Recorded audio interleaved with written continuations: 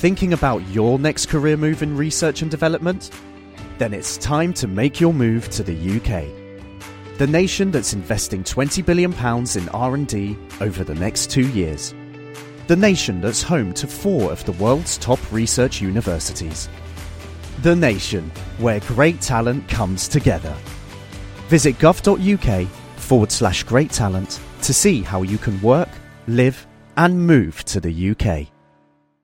As a person with a very deep voice, I'm hired all the time for advertising campaigns. But a deep voice doesn't sell B2B, and advertising on the wrong platform doesn't sell B2B either. That's why if you're a B2B marketer, you should use LinkedIn ads. LinkedIn has the targeting capabilities to help you reach the world's largest professional audience. That's right, over 70 million decision makers all in one place. All the big wigs, then medium wigs, also small wigs who are on the path to becoming big wigs. Okay, that's enough about wigs. LinkedIn ads allows you to focus on getting your B2B message to the right people. So, does that mean you should use ads on LinkedIn instead of hiring me, the man with the deepest voice in the world? Yes. Yes, it does. Get started today and see why LinkedIn is the place to be to be. We'll even give you a $100 credit on your next campaign. Go to linkedin.com/results to claim your credit. That's linkedin.com/results. Terms and conditions apply.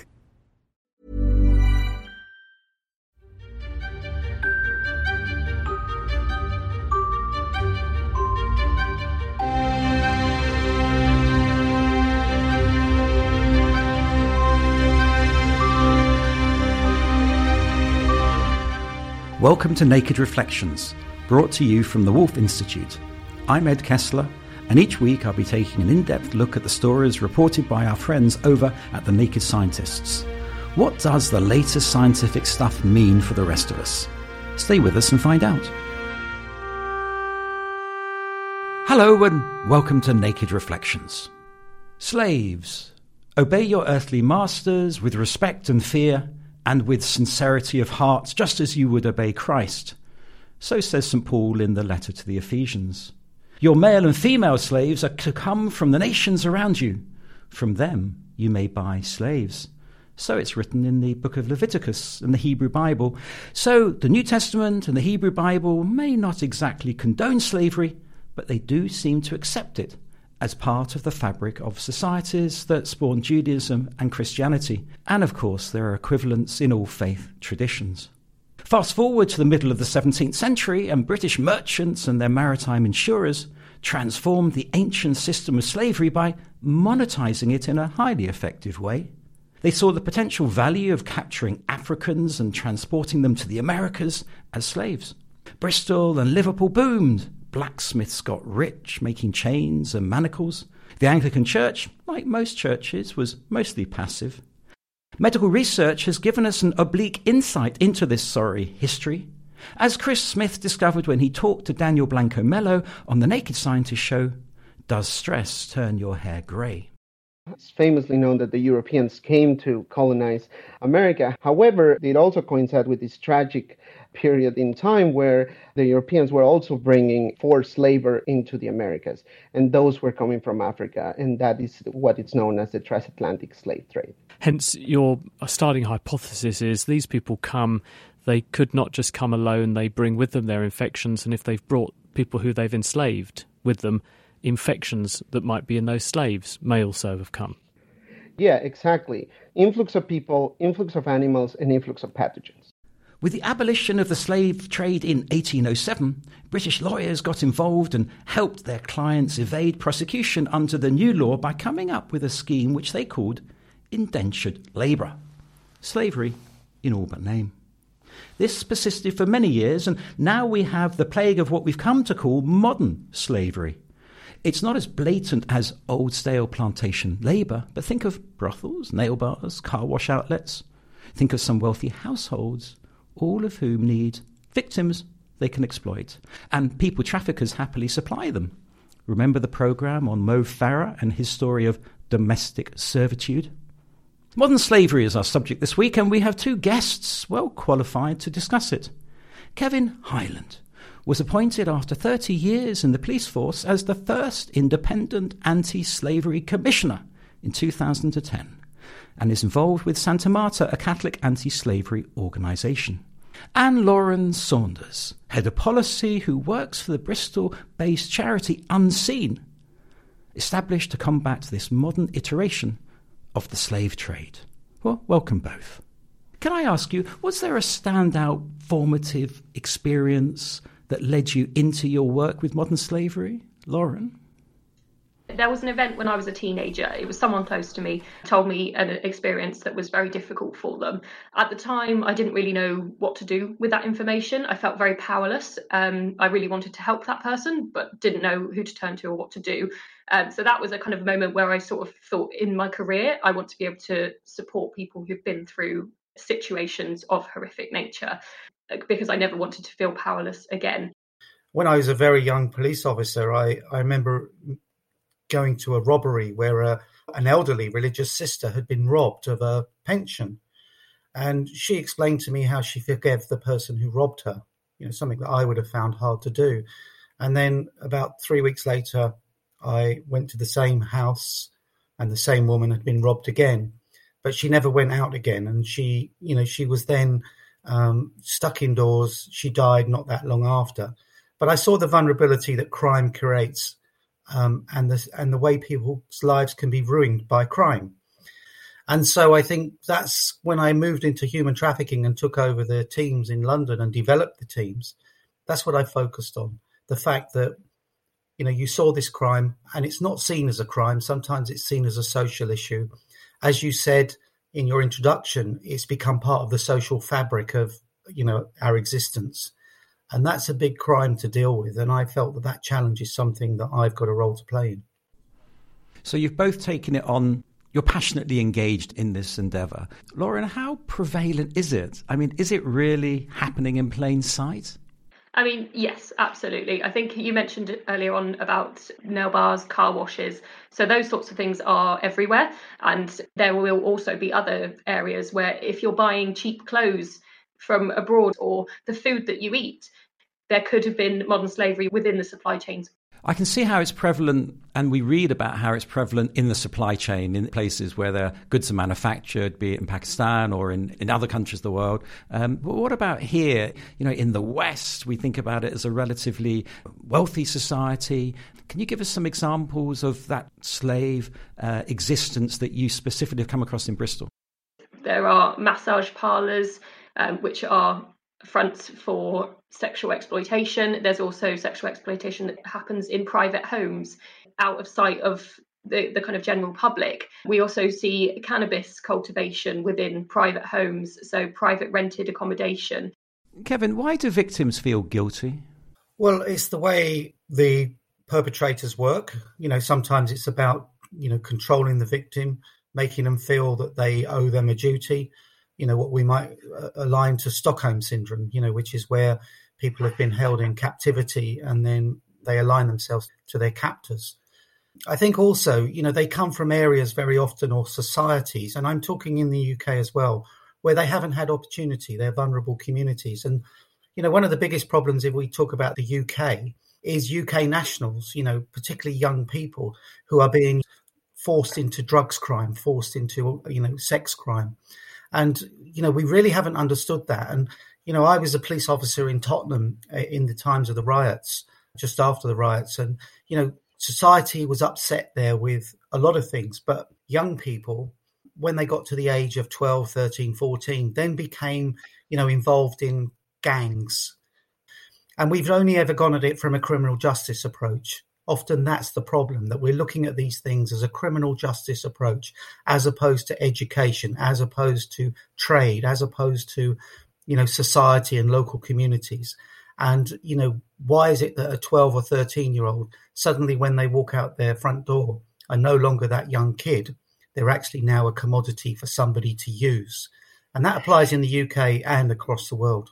I think Kevin made a really good point, and I've definitely seen through working in our safe houses, a particular client comes in mind, a woman who had been approached as a teenager. She'd lost her parents from a very young age, went into the foster care system, approached by a gang, went out in a park with her friends, encouraged to drink booze, take cannabis, and then that kind of expanded into taking benzodiazepines, and then she got addicted. And then as a way to feed that addiction, she was forced to sell drugs and she was physically abused. And then with a substance misuse challenge, she was very unable to get the right support, because also she'd been taught to defend herself against these people. So actually she became quite aggressive on occasion when confronted with fear or concern. So actually when she had interactions with the police, that could come across as completely different to the fact that she's actually a victim in a very vulnerable circumstance. That just demonstrates the challenge that police have, Kevin, to know the difference between someone who's a victim and someone who's a criminal, because they could be the same person in some ways. You see somebody acting in a certain way that's violent or aggressive or criminal, but actually they're the victim. Well, I've personally seen that where, we've done operations whereby you've had young women who have actually, been assaulting police, as it were, but actually it turns out they're victims. And what needs to happen is the police need to be trained in that. And on one particular case, the believed woman was a child. She was only 15, who had been raped, only hours before. That's where working in partnership with NGOs and charities and that can be really important, that, when you identify the victims, that you have somewhere good to take them, somewhere where they can be properly supported. But the other thing which is so important is that the police should not be relying on a victim. When we look at the fact that trafficking, the criminals look on the person as a commodity. And in other commodity crimes like drugs and firearms and stolen property, the actual commodity doesn't give any evidence. It doesn't speak. And the police should use, other techniques more frequently, which was something that I did. So you're not placing the onus and the burden solely on the victim, which has become the norm. And the other thing that we do all the time across the agenda, and I mean, not just police, but others, is victim blaming. We need to stop talking about victims and saying, victims won't do this, victims won't do that. Every victim is different. And some victims want justice. Some victims want to just get support. Justice to different victims may be different. Some may want people to go to prison. Some may just want compensation. Some may just want medical help. Some might just want a job.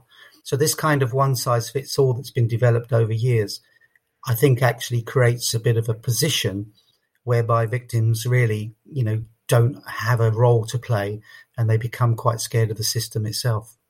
That's like the question of agency, it seems, that's running through all of those different options, Kevin. The person has agency in that decision-making process. Is that fair to say?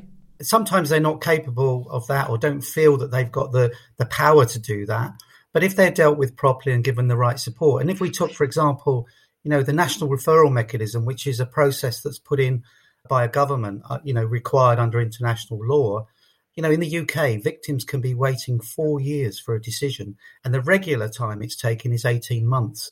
Well, you imagine if you went to the police or you went to the authorities or you went to an NGO, which you can do in trafficking, and it took the authorities 18 months to decide whether you're the victim of a rape or of a other crime. There'd be public outrage. But on trafficking, for some reason, there's a passive approach to it by the state and by the public. And I think we need to wake up. And one of the problems is we don't really see this as a serious crime. And lots of people will push back on that and say, well, it's not just a criminal justice issue. I agree with that entirely. But it is a crime because every single one of the 50 million people in the world, which is the latest figure, who are trafficked, are the victim of a very serious crime. Weighing on my mind is what Kevin was saying about the lack of public engagement with this. For those of us in the public who don't experience or don't see it or are blind to modern slavery. And I'm wondering what might shift that. Is it a matter of people coming out and acknowledging, I mentioned the Mo Farah documentary, which, reached millions of people. Recently, Alex Scott, the footballer, has talked about abuse in her family environment. Is it that? What will shift the needle that will just make us more aware of this problem of modern slavery? So the Mo Farah documentary was a kind of a real key moment because it highlighted to many people just how unseen this crime is. Many people would have seen Mo Farah on TV, whether it be running or in other kind of activities he's been involved with, and would have never known that he had experienced this in his past. So it was a real sort of moment that highlights that actually it can be right in front of your face on your TV screens, and it's happening to people as well. That could be your next door neighbours if there is lots of people going into a property, or you never see people leave. Those are both potential indicators that something is happening within that property that isn't quite right. So we saw an increase in calls to the helpline following the Mo Farah documentary. Kevin, you and I talked about the Mo Farah documentary, didn't we? And you were telling me about not just the personal challenge that he had, and of course he was incredibly well known, but the fact is, in theory, he could have been removed from the country, couldn't he? Because he came in illegally, according to the law, and there are many cases like that. Yes, and under the impending or intended changes that are coming to the law in the UK soon, and even the current situation, he would most certainly be removed. He would be one of those ideal candidates to be on a plane to Rwanda. So Mo Farah, would fit perfectly into that category of someone who should leave and be removed from the UK, which, isn't really illegally if you're looking for asylum. You can't enter illegally if you're looking for asylum. You are an asylum seeker. Kevin, there's been discussion recently about human rights acts, the UK leaving the European Convention on Human Rights and so on, and even discussion about changing or reforming the modern Anti-Slavery Act. What's your sense of where the winds are blowing, and is it worrying to you? It's extremely worrying to me because, if you look at the people that led into the European Human Rights Act and who led at the UN, it was people like Winston Churchill who really drove this international desire to have peace in the world. And so if we look at that and the history where it came from, we're forgetting history. That's the first thing. But secondly, we've come to this situation now where the Modern Slavery Act is being reviewed very much driven by what's happening on the channel, which has driven a lot of views, and yet it's a small issue in the real big scheme of the UK. And so that's being used as a flagship to get legislation change. And then it becomes about blaming people and saying, we've had 12,500 people last year referred into what's the national referral mechanism, and many of them are abusing it. So we're going to change the legislation so that people can't use that, and can't claim to be victims when they're not, and all these other things. But the system itself that was set up so badly, which is something I said as commissioner, which was something I said continuously. The people who are being employed in it are getting paid, just above the minimum wage. It was training on the job, and that was the advert from the Home Office on decisions whether someone's a victim of crime that holds life imprisonment. I think more importantly as well on this issue of awareness raising, and we have, like Lauren said, the great work that's done. We have to accept also that in the last 5 years, the Walk Free Foundation that gathers data globally, it went from 40 million registered or identified potential victims in 2018 to now 50 million in 2022. And if we look at the global figures from the US Trafficking in Persons report, victims being identified is going down, prosecutions are going down. So something globally is not right. And I think that's all about political commitment. Now, there are things like, the US Tariff Act, which is used to stop imports. And during the COVID pandemic, for example, there were gloves being made in Malaysia in forced labor by children. And the US, under its Tariff Act, banned the import. But the UK kept taking them. And the UK was then taken to court on it. And now they're going to talk about bringing in new legislation within the National Health Service to stop that.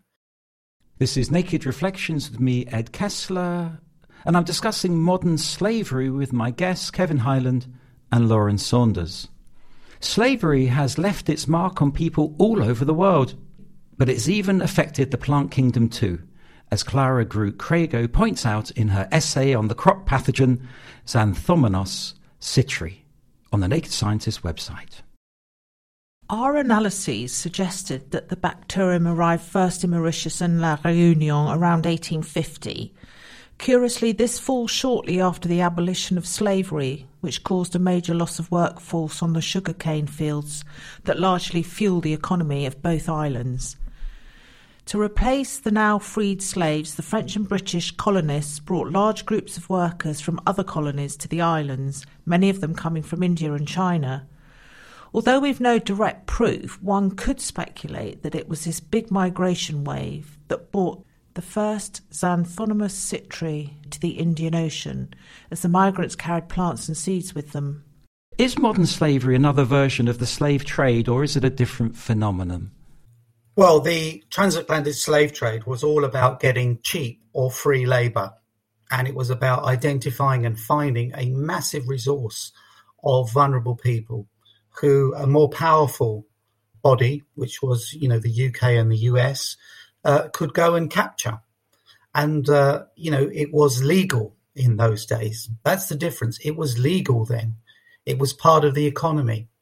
Now it's illegal, but still it's possible to go and find vulnerable people and have them in your supply chain for cheap or no cost.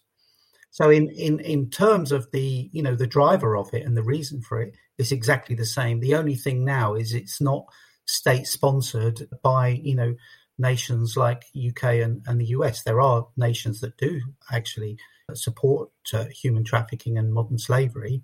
And that asks another question, why there's never been a case through the international criminal courts. Lauren, what have been the key moments in the anti-slavery drive, whether they're legal, like the 2015 Modern Slavery Act, or other moments? Are there other things that you can think of? I think the 2015 Modern Slavery Act was a kind of real moment because it recognised nationally that modern slavery is an issue. The entry of modern slavery statements, the requirement that came with the Modern Slavery Act for businesses of a high turnover to produce a modern slavery statement saying what they were doing to eradicate modern slavery was a key moment. We could go a lot further.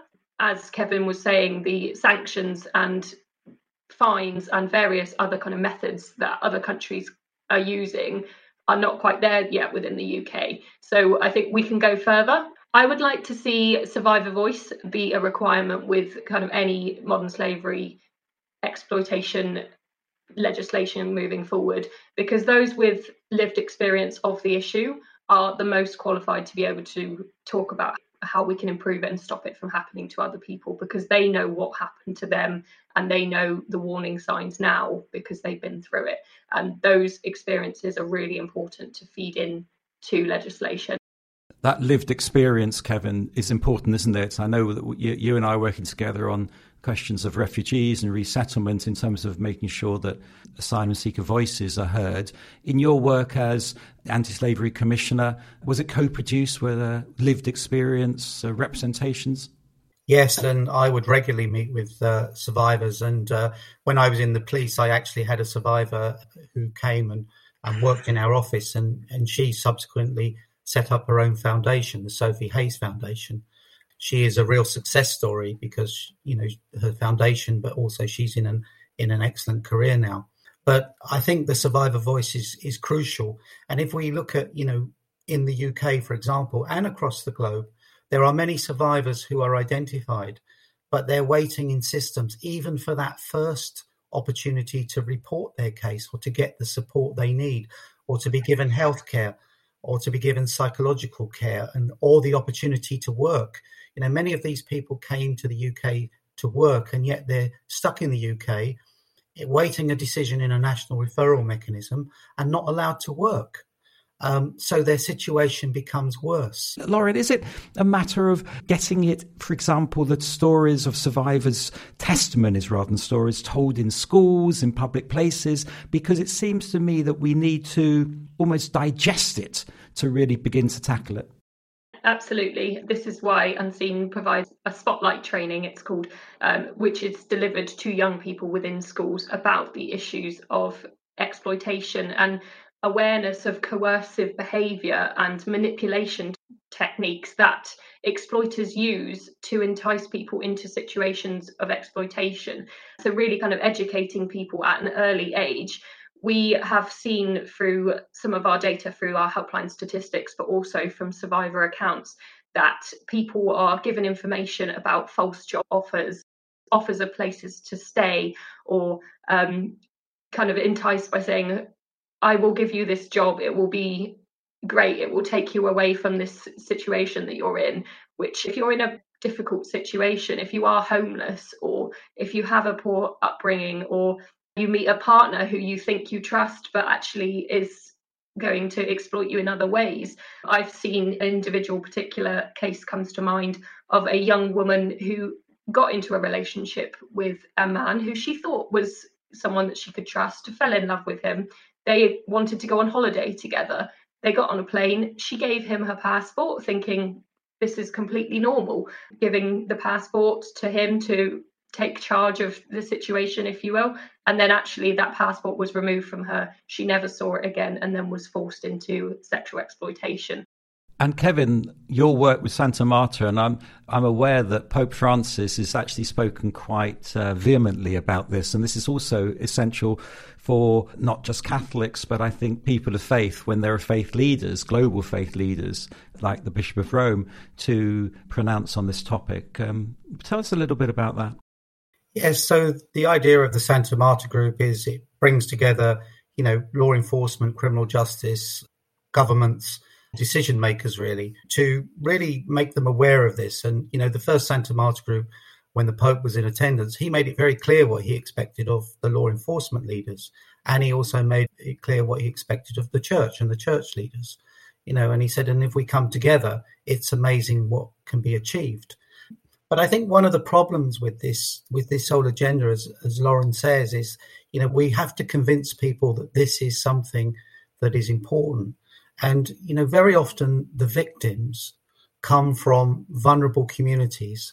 And the image of a young person from a poor estate in, London or wherever it may be, ending up being a drug dealer because they've been coerced, it's all too easy to say, well, they should have known better. Or somebody who ends up into forced prostitution, they should have known better.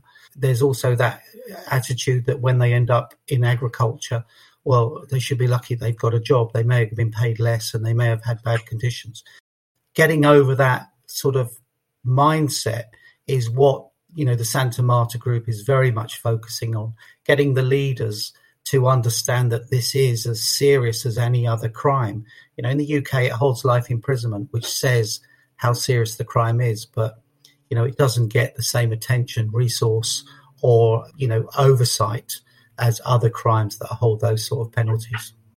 As you were speaking, Kevin, I was thinking of, the Robert Frost poem, A Path Not Taken. We've all made decisions, sometimes right, sometimes wrong, but how easy it is to go down a path and then it leads on and it leads on, and before you know where you are, you're in a very, very tricky situation. That's all we've got time for this week. I'd like to thank my guests, Kevin Hyland and Lauren Saunders, and I'd like to thank you for listening. And I should tell you that Unseen runs a confidential helpline available 24/7. It's not just for victims, but for anyone who needs guidance or support. The number is 08000 121 700. If you enjoyed the show, you might want to browse the Naked Reflections archive. And feel free to check out other podcasts from the Wolf Institute or from our friends at the Naked Scientists. I'll be back next week with some more guests.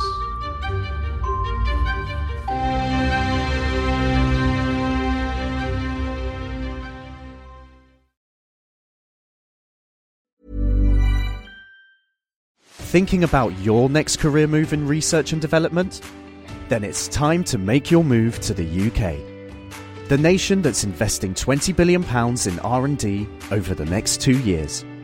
The nation that's home to 4 of the world's top research universities. The nation where great talent comes together.